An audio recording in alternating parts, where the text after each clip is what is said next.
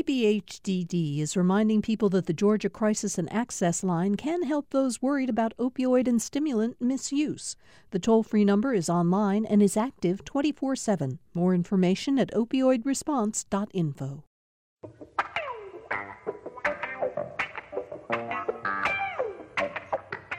Welcome back to Political Rewind, everybody. I'm Bill Nigut. I hope you all had a restful and, more importantly, healthy weekend. We're all set with another week of shows for you on GPB Radio. We have a really good mixture of shows, I think, for you this week. Today, we're going to talk a lot about the science of the coronavirus and talk about the health factors involved in the virus. We're going to have a political show for you tomorrow in which we'll look at the elections. Later in the week, we are going to have Dr. Ray Kotwicki, who's the chief medical officer at Skyland Trails, a psychiatrist there, to come back and talk with us about mental health issues in terms of the virus. So we've got a lot of content for you that will take us from politics to the coronavirus. And today, I'm really delighted that we have a terrific group who are going to help us understand some of the aspects of the virus that may still be troubling us. Let me start by saying Jim Galloway, he's the lead political writer for the Atlanta Journal-Constitution, and he joins me on Mondays and Fridays for the show. You read him on Wednesdays and Sundays in the Dead Tree edition of the paper, and he oversees the Political Insider blog at AJC.com, and I'll bet he spent the weekend, as you said you were going to do, Jim, doing some woodworking. Yeah. Sometimes you have to make things in order to make things. This was a make things to make things day. Weekend. Okay. Okay. I don't know if I want to go into that, but we'll just take your word for it. We're welcoming back Scott Steiner. He's the president and CEO of Phoebe Putney Medical Center in Albany. And Scott, we're awfully glad to have you back. We've had you on this show in some of the hardest times for Phoebe Putney. And I think today we are going to be talking with you about some of the better news that you have out of Phoebe Putney. Is that a fair assessment? Yeah, Bill, that's a fair assessment. Thanks for having us on today. I think we're starting to see the light at the end of the tunnel. We still have challenges, but we'll certainly get into that. And of course, as the show goes on, we want to hear about some of the challenges and how you dealt with them as perhaps practical steps that can be taken elsewhere in the state. And we're joined by two first-time panelists for Political Rewind. Both of them are medical doctors and professors. Dr. Kamara Jones is an MD and professor of community health and preventive medicine at Morehouse School of Medicine, and I believe you're a visiting professor. Is that the right description of the work you do at the Rollins School of Public Health at Emory University, Dr. Jones? So I'm an adjunct professor at Rollins, but actually this year I am a Radcliffe Fellow at the Harvard School of Public Health. So I'm actually trying to make my way back to Atlanta as we speak. I was going to mention that next. Now I'm feeling intimidated by your presence on the show, but I'll try to get over it. Thank you very much for being here. And also Dr. Harry Hyman, who is a medical doctor and professor of health management and policy at Georgia State University. Harry, I've been reading you in the quoted in the Atlanta Journal-Constitution for some time around the virus, and I'm really glad we're getting to have a chance to talk to you on the show. Thanks for being here. Hey, I appreciate the opportunity, Bill.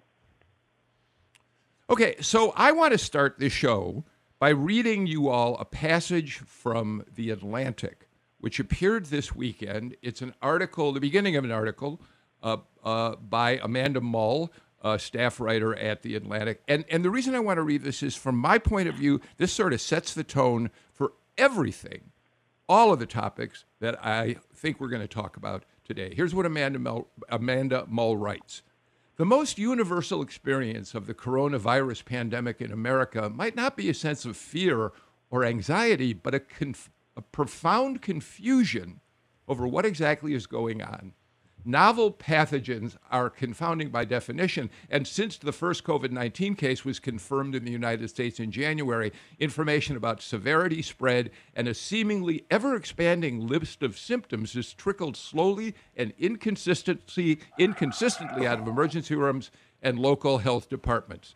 Conditions are improving in some of the country's major cities, she goes on, but outbreaks continue to grow in others, as well as in prisons and rural areas, especially those that are homes to large meatpacking plants.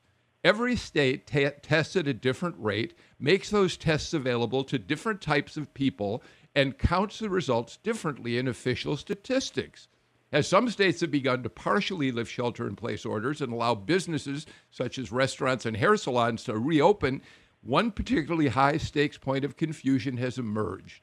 When can you tell if a state's reopening guidelines are keeping infection numbers down, and how long do you have to wait before you feel sure? I know that was a lot to read, but Jim Galloway, I have to say, as a journalist, that summarizes for me exactly the difficulty that I have found in how we address what's happening here. What about you? Well, it's kind of it's, the metaphor that I'm hit with most often is like trying to build a plane while you're flying it. I think Dr. Hyman has something to say about this. Yeah, I think I was actually quoted as saying it's like trying to fly a plane on a really cloudy day without radar. But I think the most important thing that's missing is leadership. I think at times of a crisis, we rely on our leadership to provide a clear and consistent voice and clear and consistent messaging about what the problem is, about how the problem is being addressed, about what we know, about what we don't know, and about how we're going to get from what we don't know to what we need to know. And I think what we're seeing both nationally and at the state level is a piecemeal approach to managing a pandemic, which is really a recipe for failure. And so I think that's a big part of what's driving the confusion. And I have to build on that, Dr. Hyman. Another part of the confusion is that from the beginning in this country, we have been treating the coronavirus pandemic not as the public health issue that it is, but rather as a medical care problem. So at the very beginning, our testing was not the kind of population-based, widespread public health surveillance testing you would do, but it was confirming the diagnosis one by one, and people who were sick enough at that time to be in hospitals had to have a doctor's order and the like. And the fact that we haven't been treating this as the public health problem it is, but rather treating it as a medical care problem has made it a huge medical care problem that was at risk of overwhelming many of our health systems.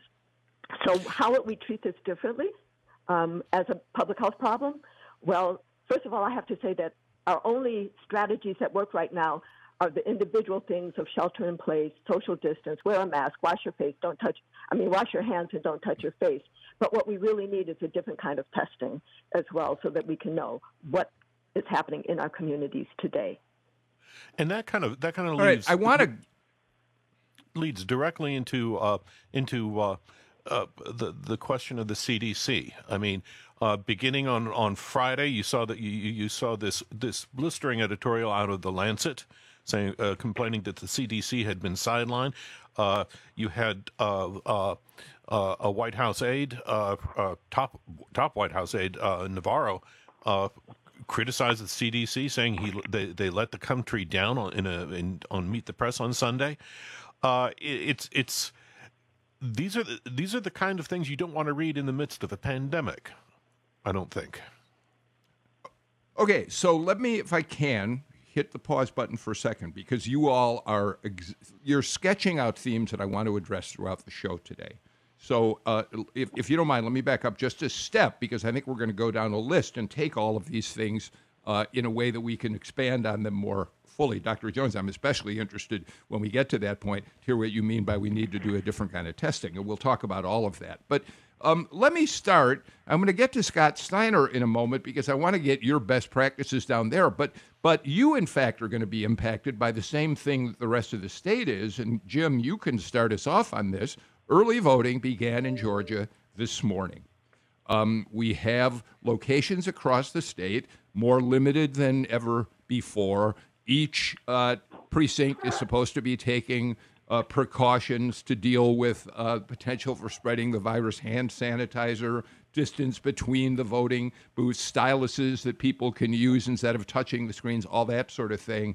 But Jim Galloway, the fact of the matter is we're going to see people starting to show up and vote at a time when we simply don't know what the dangers are of the virus continuing to spread. And by the way, Scott Steiner, they're going to start voting in Doherty County too, obviously. But Jim, what are you seeing as early voting gets underway?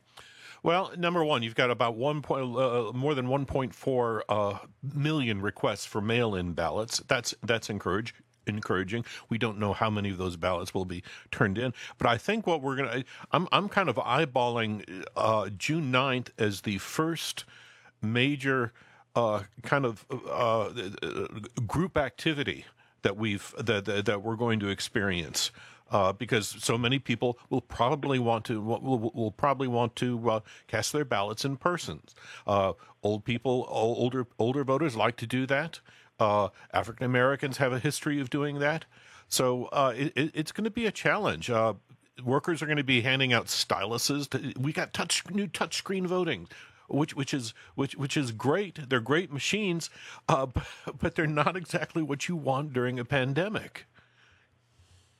Yeah, Harry, should people be worried about showing up? Yeah, I would actually correct one of the things you said, Bill, where you kind of suggested that we don't really know what the impact of this is going to be. I think we do. I think we know that this is not a safe practice. We know that the number one responsibility of government is to ensure the safety and security of the population. Voting by mail is safest. There is no way to vote in person and not increase your risk for contracting coronavirus, and that's true for June, and it will be as, if not more, true in November. To the extent that we don't have another option for June, rather than reducing number of polling places, we should rapidly ramp up the number of polling places, because the more polling places, the fewer people per polling place, and both the easier for access and the better for safety. We also need to not only provide hand sanitizer, but provide face masks for everyone who shows up without their own to vote in person. So I think we, as a society, and our Secretary of State and leaders in particular, have a responsibility to ensure that if we're requiring people who weren't able to vote by mail this time to do it in person, that we have to ensure that it's done in the safest way possible.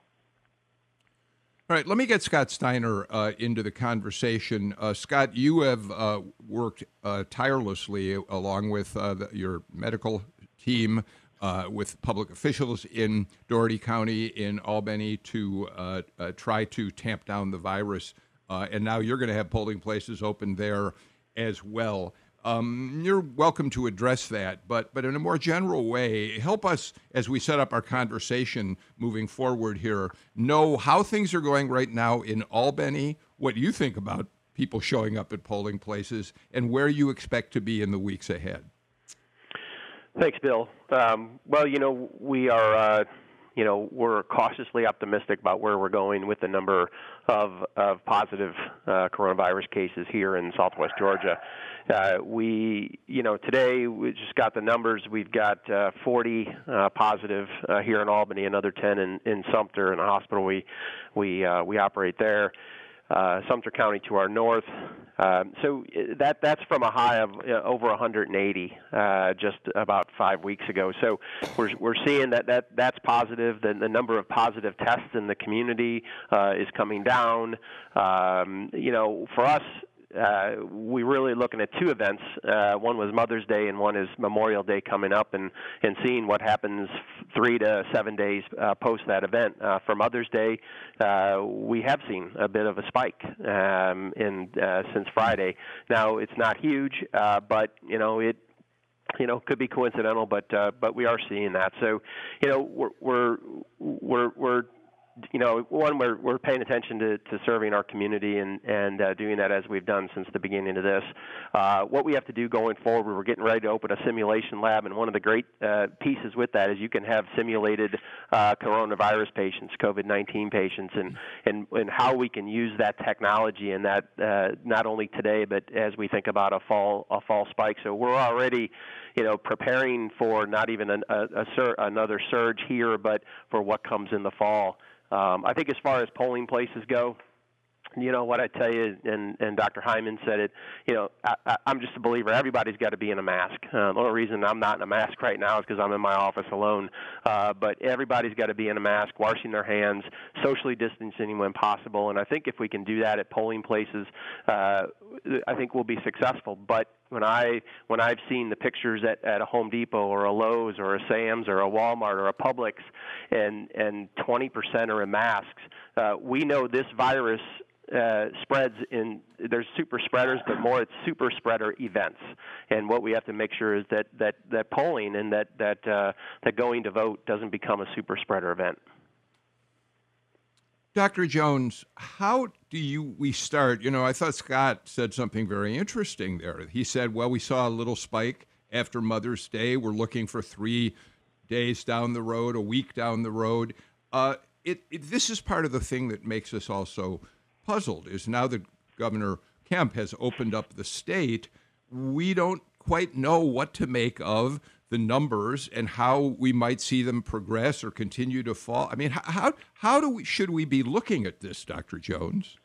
Well, yes. So it's a big problem when you're not doing the kind of testing in a surveillance way where you can know that your estimate can blow up and say, we know that this many people in Albany are infected today. So what we're using is we're testing part of the people who are infected, only the symptomatics for the most part. And we already know that between 25% and 60% of people have been estimated to get this infection, be able to spread it, but never have symptoms.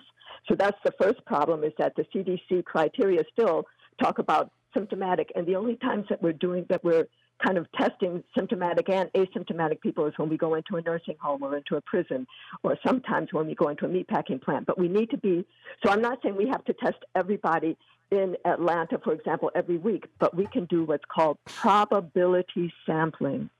The same kind of sampling that the health department does all the time with our telephone surveys, the same kind of sampling that the CDC does with our national health and nutrition examination surveys. We know how to do this so that we can test a sample of people, which would give us an estimate today of how much infection is there. And it would allow us especially to identify asymptomatic people and start isolating them and doing the contact tracing on them that we also need to be doing for the symptomatic. So the big problem is, instead of saying, oh, let's here we come to Memorial Day, okay, now, and I think it's not even 3 to 7 days, it's really 2 to 14 days. It could take 2 to 14 days for symptoms to show up. So then we're going to wait for 14 days to know that we had a big event that happened 2 weeks before. And now, knowing that this virus, especially without masks, is spreading exponentially, we'll have no idea. It will be late to the game and unable to control. The main problem with our testing is that we're documenting the course of the pandemic, and we're not doing the kind of testing that can allow us to change the course of the pandemic. That's the big problem right there. But Dr. Hyman, why don't you weigh in on this? Yeah, I think the other problem is that we're getting a lot of confusing, I'll call it political speak, because this is political rewind, about what the data means. On the one hand, you have the governor saying that, and I'm talking about Georgia. You have Governor Kemp talking about, we're following the data and that's guiding us. And then, stunningly, a week later, you have the commissioner from the Department of Public Health acknowledge that, well, yeah, we kind of opened up the businesses, even though we didn't meet any of the White House gating criteria, the very basic criteria showing downward trends in cases and illness. And then she kind of adds to that, but we're looking at many things, not just the data. And then just this past week, you have the governor talk about, how he's excited about the percent of positive tests going down even as we ramp up testing. Well, that's exactly what anyone would expect, right? You start broadening the number of people you test, not just people who are highly symptomatic, and the percent of positive will go down. So I think, again, it goes back to the earlier point we talked about in regard to clear messaging with the public about what's going on. And that clear messaging is important in terms of the public's understanding of their sense of risk. If they get a sense that, well, everything's going back to normal, they will behave like things are going back to normal. If they get a sense that, yes, we're making progress, but everyone has to be very strict about maintaining the kinds of protection that Scott talked about in terms of distancing and masks, then I think there's a way forward. Hey, Bill, let me jump in and pitch something at Scott Steiner here. Mr. Steiner, your area of Georgia has been one of the hardest hit in the entire nation, and I think what both Dr. Jones and Dr. Hyman were describing is kind of there's some social fatigue with this with how we're having to behave in a pandemic, and I'm just wondering. Number one, how is your community at large dealing with that? And then, very specifically, how is your hospital personnel dealing with this fatigue? Because they've got to be exhausted. Yeah, Jim, I appreciate that. What we've tried to do as we've come on the backside of the sort of, of our peak is to, and really due to the governor's support, and I have to give him credit, he really brought in some resources and assets, and part of it was staffing. For that first 6 or 8 weeks, it was all of our staff, and they were working doubles, and I think we had 54,000 hours of overtime in a 4-week period, and so again, thanks to the governor and his team, they did bring in additional resources and people, and that's, I always think, people say, well, do we have enough beds and different, enough space? The space is the easy part. It's those critical care nurses. So because the governor did that, we've been able to give people some rest and some much needed time off. That doesn't mean what they've been through, it's over and it's clear of their heads. We know there's a big mental health piece coming post this event, not only here in Albany, but throughout the world. Some of these clinicians have seen things and had to do things they only had read about and maybe had nightmares about. But the decisions they had to make are gonna be long lasting, and so we're paying attention to that. We've got a group, and we're going to resource that as we think about going into the future. That mental health aspect of our care team, and that's just not nurses. I mean, that's doctors, that's housekeepers, that's respiratory therapists. This has been an event, and we're paying close attention to it, and we're trying to get some distraction as well. Last week was hospital week, and while we couldn't celebrate that in the normal ways, we tried to again celebrate that team and have opportunities for them to disconnect even just for a weekend or a few moments. So something, Jim, we're absolutely paying attention to, and those chapters still have to be written. And how about the community at large? Are they tired of what they're going through? Are they giving up? Yeah, no, I don't think they're giving up. I tell you, we've got an incredible community here in Albany. Again, nobody raised their hand and said, "Gee, let it come here first." We were 10 days before New York really busted, and so it happened, and we were prepared, I think, as well as we could have been. We've dealt with it. The community has been incredibly supportive. I think in general, do people just want to go shop or they want to just do things? Absolutely, we're seeing that. But I was talking to a group of pastors on Friday, and they were asking our opinion about, what about this and what about that? Is we were also sending them that article out of Washington State about that choir, where most of the choir picked it up from one choir practice, and just from the deep inhaling and breathing, and one person that was infected, and so they were already on top of it. They said, "Hey, we've suspended choir practice for until we can see in the future," and they ran through what they were going to do. I was impressed. I mean, they were going to be vigilant with it, and so we are seeing that. Are people fatigued a little bit? Absolutely, but I don't think there's any despair out there. So we got to get to a break, but I wanted to just mention that Tom Faust just sent me a note that kind of refers to what you're talking about in your community, Scott. 54,000 hours of overtime for medical personnel. That's a staggering figure. Is that just your team, or is that the statewide number that we're looking at right now? No, that's just Phoebe Putney. That's unbelievable, and that also raises a question we'll get to a little later in the show, which is that there are hospitals in the state, and I think Phoebe Putney is not right now one of them, that are not getting the money from the federal government that was committed to helping hospitals pay for many of the costs. You did pretty well on that, I believe, Scott. but I know that there are hospitals around the state that are feeling that they've been neglected, and we'll talk about that a little later in the show. I want to move forward. We're going to take a break now, but I thought Jim Galloway said something interesting that I can't wait to hear our doctors, Jim Galloway and Scott Steiner, talk about, and that is, what does it mean if we're becoming weary of sheltering in place, following all the rules? What does that mean for our future? And I've got a great quote from the Washington Post to read to all of you to talk about when we come back. This is Political Rewind.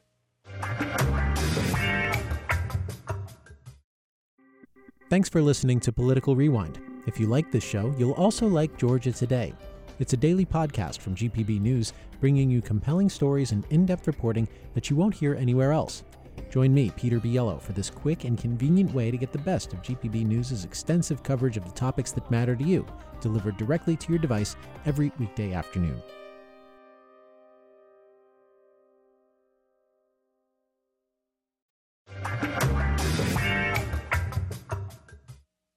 Welcome back to Political Rewind. I've got a great panel today. Scott Steiner, President and CEO of Phoebe Putney Medical Center down there in Albany. Dr. Kamara Jones, who is a professor of community health and preventive medicine at Morehouse, but right now is doing a, what are you doing? Are you doing a residency up there, Dr. Jones? I don't want to say it wrong. I'm a Radcliffe Fellow at Harvard. Thank you. Radcliffe Fellow at Harvard. That's fine. Dr. Harry Hyman, who's a doctor and a professor of health management and policy at Georgia State University. And of course, Jim Galloway, who's my partner on every Monday and Friday show. Okay, so Harry Hyman and Kamara Jones, I really want to hear your take on a story that the Washington Post, and everybody else can weigh in as well. The Washington Post published a story this morning.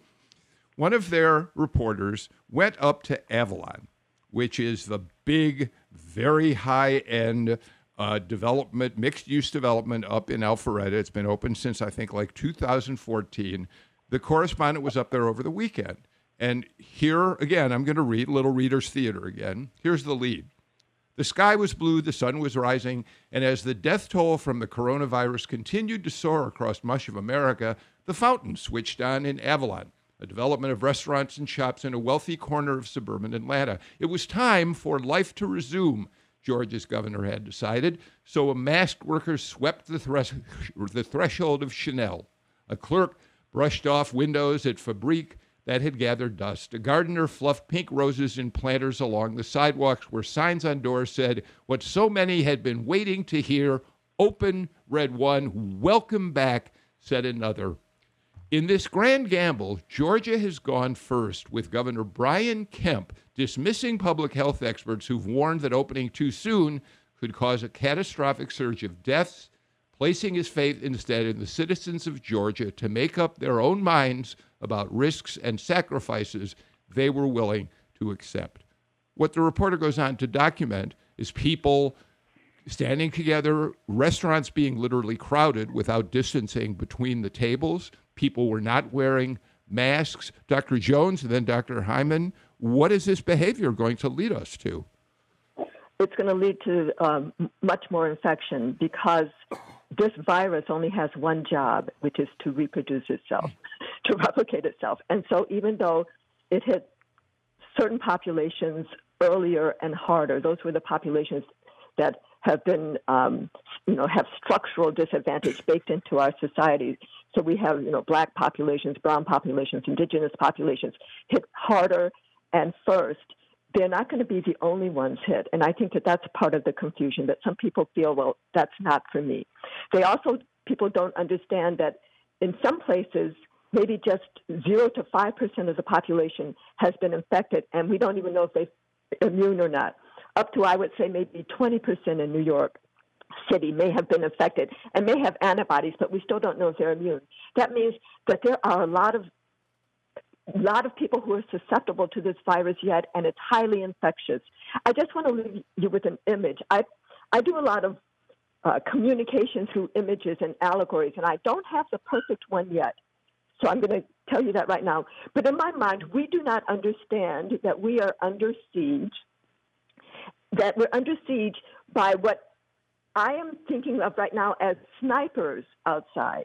So if you go outside, there are snipers who aren't going to get everybody. It's not somebody with an automatic weapon, but they're snipers. And what you need to do, the safest place is in your home, right? But if you go out, you need to protect yourself with the body armor and all, which is actually the way we're protecting ourselves is protecting each other. My mask protects you. Your mask protects me, but we need to do that kind of thing. And the scariest thing about this is even if you're not hit by the sniper, you might inadvertently let a sniper into your home behind you, and then that sniper has a much higher chance of getting everybody else in your home. So this is, we are not, I'm not trying to instill fear, but it's a fearful thing. This is a deadly disease that is not a respecter of anybody's station or geography or anything. It is making its way through the people. Its only job is to reproduce itself, and we need to take it seriously. All right, so Dr. Hyman, is there a point? Let me just ask this, and then you can talk about any part of these you want. Is there a point, though, to the governor's assertion and other public officials' assertions that we have a responsibility in this too? Social distancing, wearing masks. The public has to play a role as well as towing the line in terms of whether elected leaders say a state or a community is open or closed, don't we? Yeah, so Bill, public health is about creating the conditions for people to be healthy. Part of creating those conditions means not putting people in situations where they need to make choices between what's good for their health and paying their rent, or having to go to work using public transportation, which may put them at risk. So I think part of the challenge here is that it sounds good to say that we're relying on Georgians to make responsible decisions, but if I'm renting an apartment and about a third of the population in our state rents, and my rent is due, and we don't have a moratorium on evictions in our state, and my job opens back up, and I either come to work or lose my job, it's not really a real choice.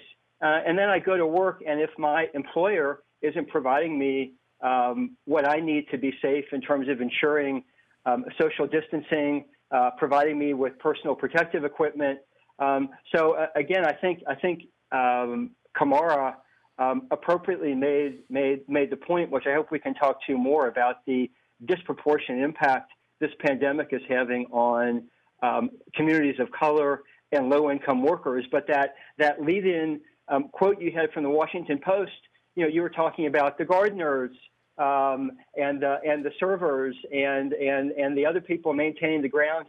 They don't have a true choice in the way that you and I might, sitting in the comfort of our home, working behind a computer, about those kinds of things. And we haven't created the policy safety net around ensuring that people are stable in their homes and have access to food and the other things they need to be healthy, to allow them to make those responsible choices.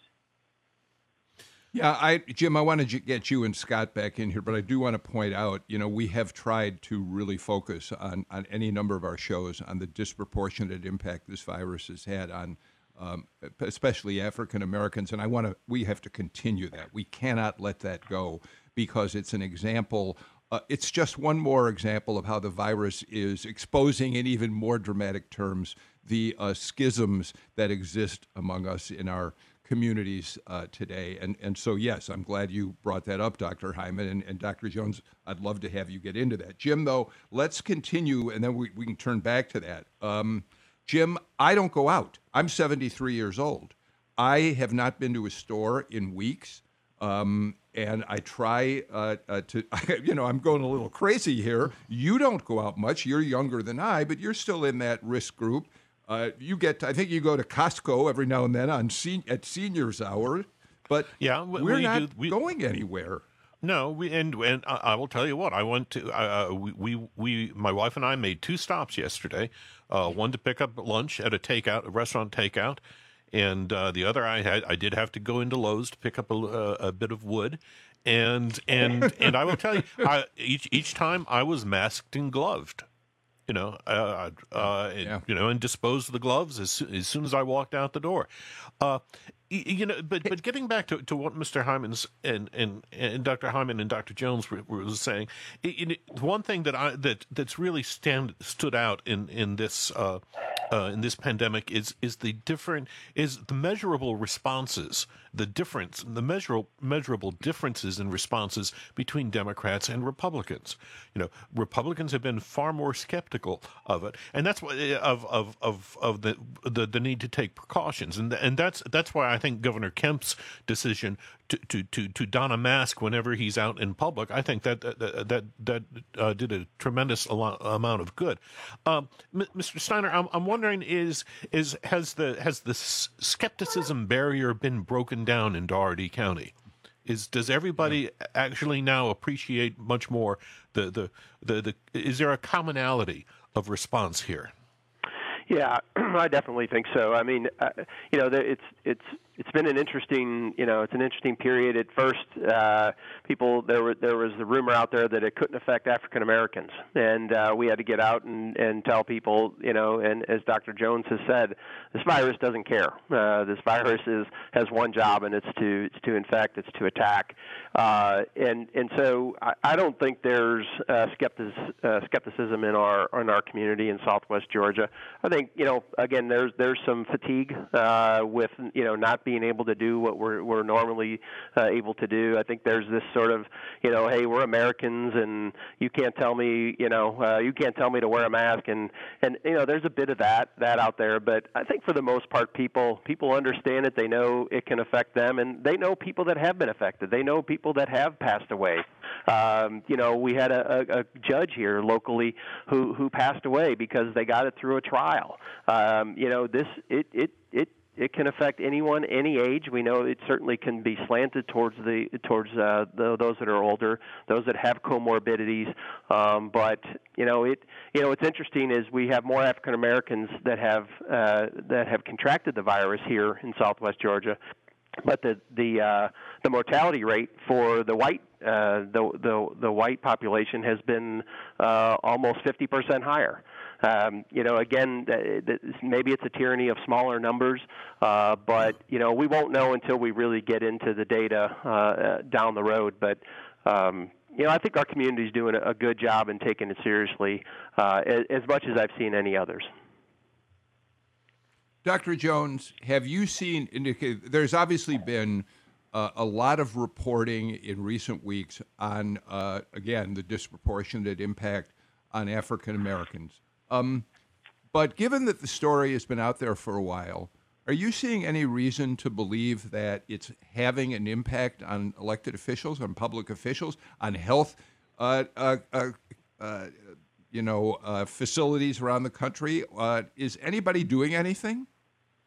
Well, that's such a great question, Bill, because we can't just notice or document this disproportionate impact. We need to act. And so in order to act, we have to figure out why are we seeing that. And my analysis is that it's a twofold issue, that Black Americans are more exposed and less protected. So those two things together make them more likely to get infected. And then once infected, they're more burdened by chronic disease and have less access to health care, which makes them more likely to die or have at least a severe experience of the infection.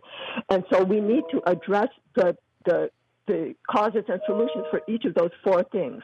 The two things that result in us getting more infected, more exposed, so we already talked a little bit about that, because of occupational segregation, we're more likely to be in frontline jobs, often low-paying, without paid sick leave, no accumulated wealth, not able to just say take this job and shove it, or to stay at home safely. So we're more exposed in the jobs there, but we're also more exposed because we're overrepresented among homeless populations.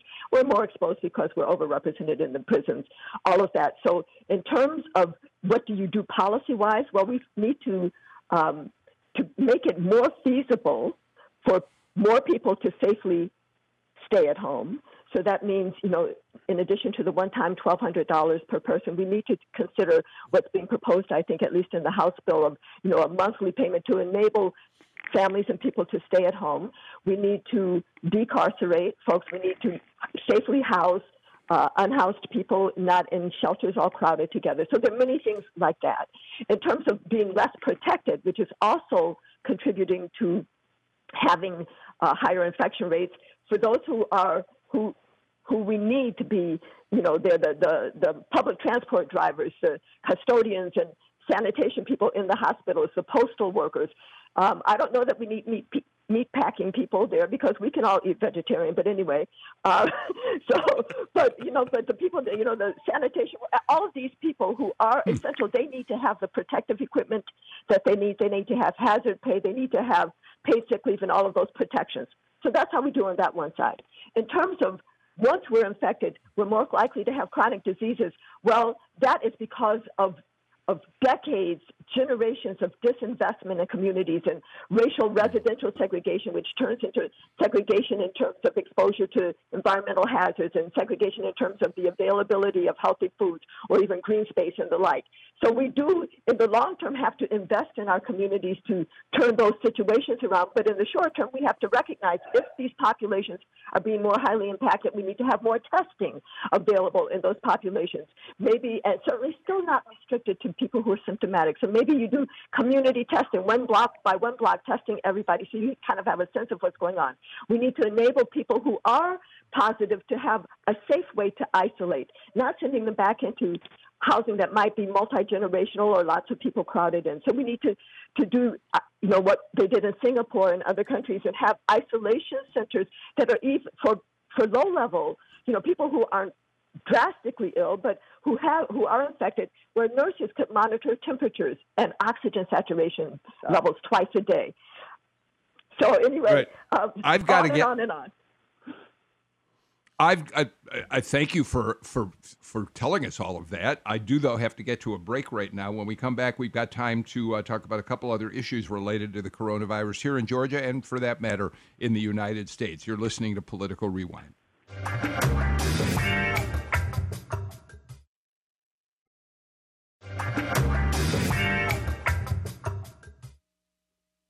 Welcome back to Political Rewind. Quick note before we move on. I spent a good amount of time this weekend reading and responding to as many of your emails as I could. I continue to really want to hear from you.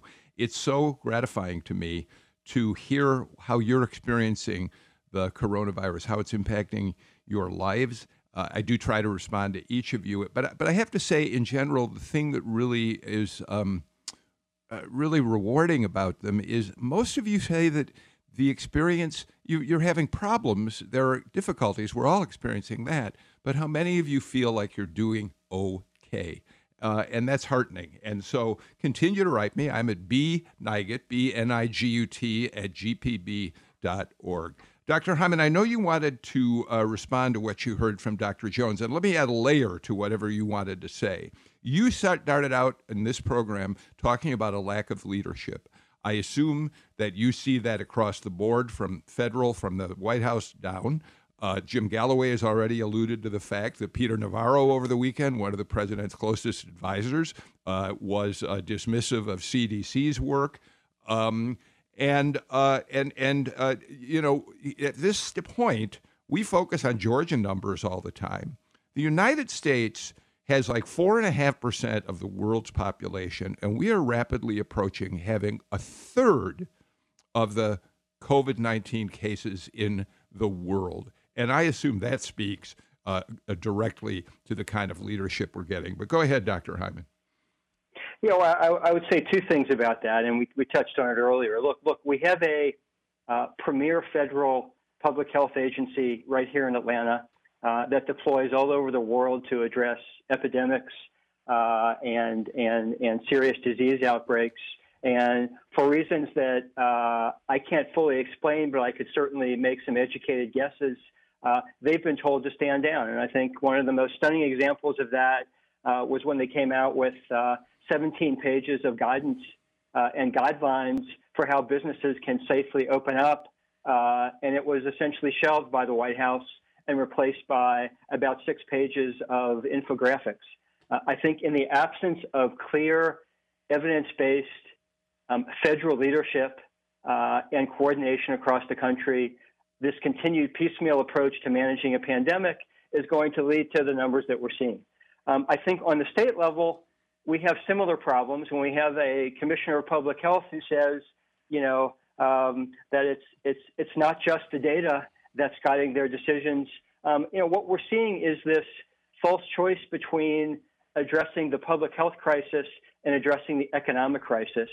And I think certainly all public health experts, and I would say most economists, recognize that we can't reasonably address the economic crisis and open up the economy unless we control the public health crisis to the point that we can do that in a safe way.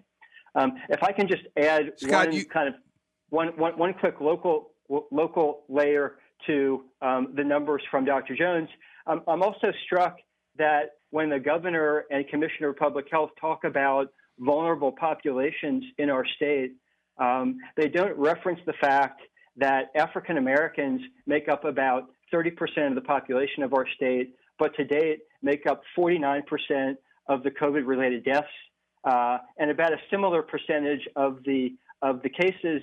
But I have to do a little bit of statistical manipulation to get at that number, because we still have, quote, missing and unknown race and ethnicity status for about 25% of the cases, which candidly is unacceptable. So I think, to Dr. Jones' point, knowing that inaction in the face of that harm is unacceptable. That requires us to be very mindful of what we're opening up and how we're doing it in a way that ensures the health and safety of those populations at greatest risk. Scott, mentioning that we don't have data on so many victims of this disease does say something about the preparedness of the state to deal with a pandemic of this sort. You would think that would be one of the first things that you would want to find is who's getting the disease, their ages, their race and ethnicity, and yet there's no consistency across the state. And I suspect that's because, and you would know this down in your area, Scott, we're governed by by county public health facilities across the state rather than an overarching state public health agency. I mean, we have that, but each county determines its own destiny, right? That's right. They have regions. I think our public health director here serves, I think it's in excess of 15 counties, the public health department. So there can be quite a bit of just geography in what the public health department is trying to cover. And we've known from the beginning, not the very beginning, but I'd say our 4 or 5 days in, we realized, wow, we better get our act together around the data because one, we knew we wanted to be transparent. And I think we have been because if we're not transparent, then it's sort of chaos. Chaos ensues. People will fill in the blanks with whatever they want to fill the blanks in with, and I think the state has realized that, albeit a little bit late. But I can't. It's a mystery to me why there's still this great percentage of unknown races. I could tell you every race of every patient that we've had tested here, and I would venture that every hospital in the state of Georgia also has that. So we've got to true that up because boy, if we don't learn from this, we will certainly repeat it. Hey, Jim, I'm glad. Go ahead, Jim. No, I was. And this. I hope I'm not veering too far off course here, but Mr. Steiner, where the state right now is facing a kind of a $4 billion loss in state revenue.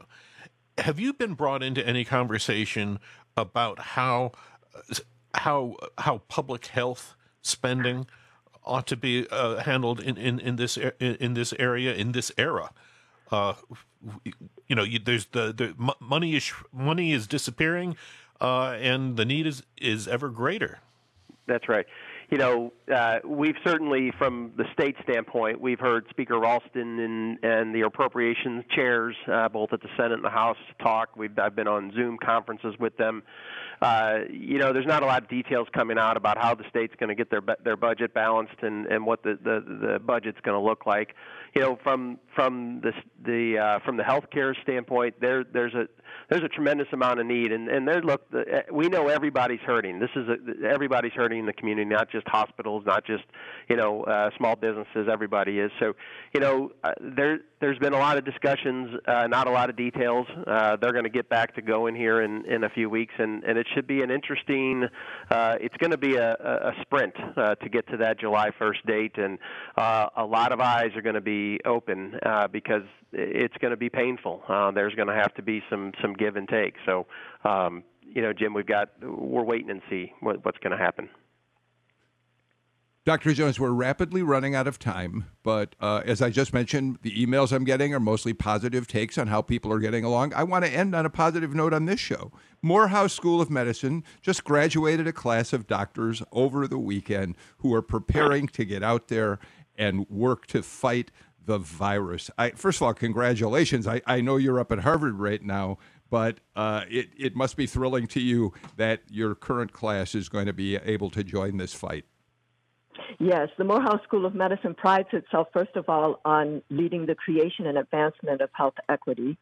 That is our mission, and our students, we are committed to going to where the need is. And so I think that you're going to find that our students throughout Georgia and actually throughout the nation, but a lot of our students stay in Georgia and work, will be amazing. So, yes. Well, congratulations on that. All right, we are basically just about out of time for today's show. Jim Galloway, thank you. Dr. Harry Hyman. Dr. Jones, thank you. Scott Steiner, always a pleasure to have you with us on Political Rewind. I'm Bill Nigut. We're back with another show tomorrow. Until then, take care, and please stay healthy. See you tomorrow.